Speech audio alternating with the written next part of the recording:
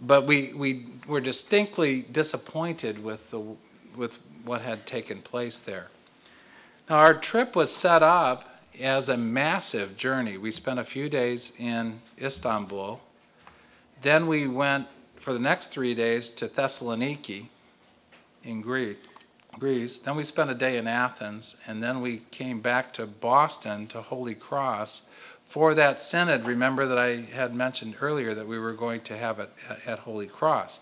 And the original assumption was that we would meet with the Patriarch for several days, we'd do a little bit of touring, we'd come back then to Boston, and we'd discuss what we had encountered and then make plans for the future.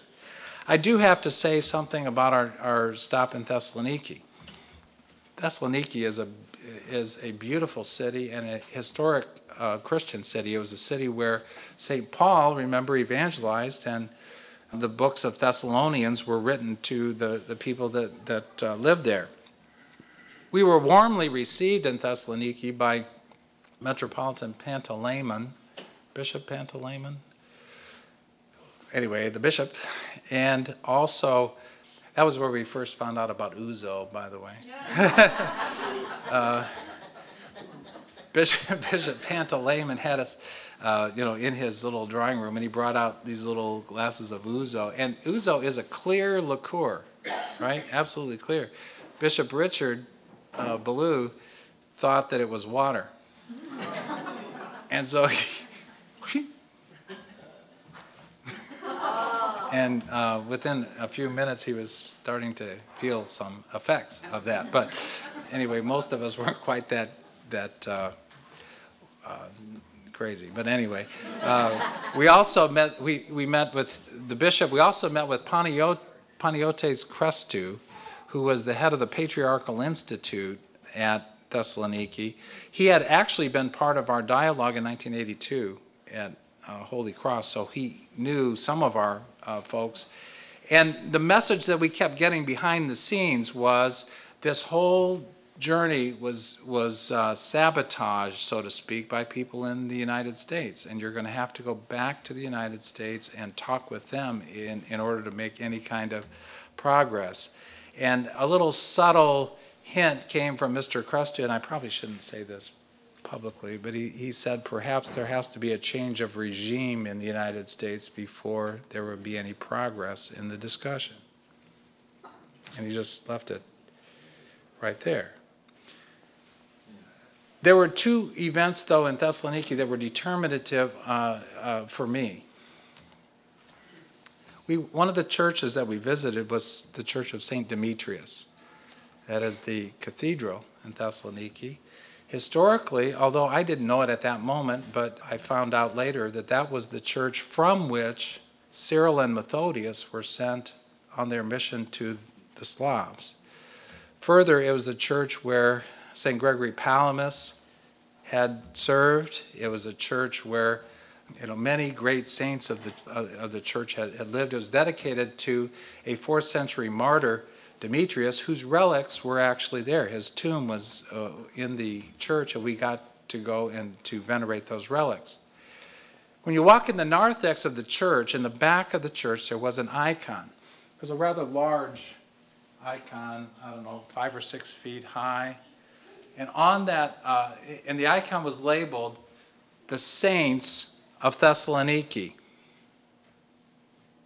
And there was about 100 little figures on that icon, just all over. And I began to think about that. The Saints of Thessaloniki. These were people throughout the history of the church. I looked up there, and there was Paul, the apostle, who preached here. And I looked for Gregory Palamas, and you see what I mean? I looked for, and there they were up there. And these were people who had walked on these streets, who had worshiped in this community, in this church, who had lived here in this city as Christian people for century after century after century. And I thought,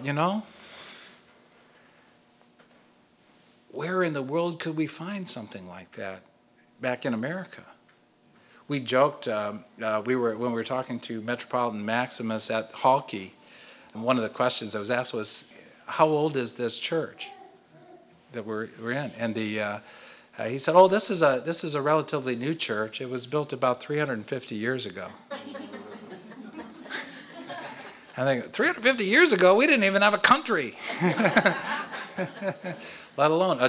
We were standing in that building, and there we were with that. And I began to realize that it was a light began to go off in my heart that this church had a history and a life that I couldn't even begin to imagine, or that what we were trying to do couldn't hold a candle to it. There was some kind of a reality there that was missing somehow in our experience.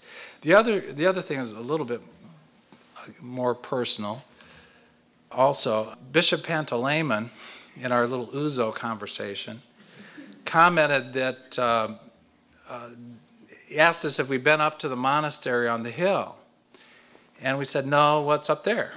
And he said, well, that was the place, he said, where St. Paul traditionally preached, where people believed that when he first came to Thessaloniki, that's where he spoke. He said, there's a nice little chapel up there, and in that chapel it's built over the spot where we believe that he traditionally spoke.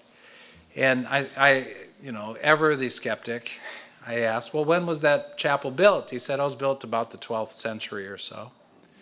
I said, well, that's kind of late, How do you know it was that location? He said, well, he said it might have not been that exact location, but that was the marketplace in the first century.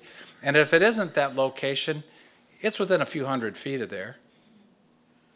And I said to myself, that's good enough for me. And we headed up the hill to this monastery. We got up to the monastery, went in, and there's a little chapel of St. Paul. And I'm not kidding. On the floor, there was a red X painted, and that was the spot traditionally where St. Paul first preached. I couldn't help myself. I walked over to that red X. I stood on that red X.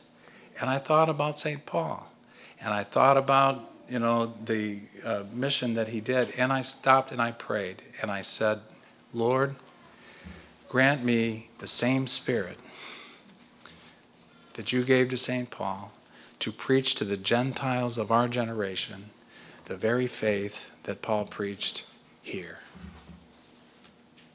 And it was a very moving experience for me. And some of our other men did that too, I think.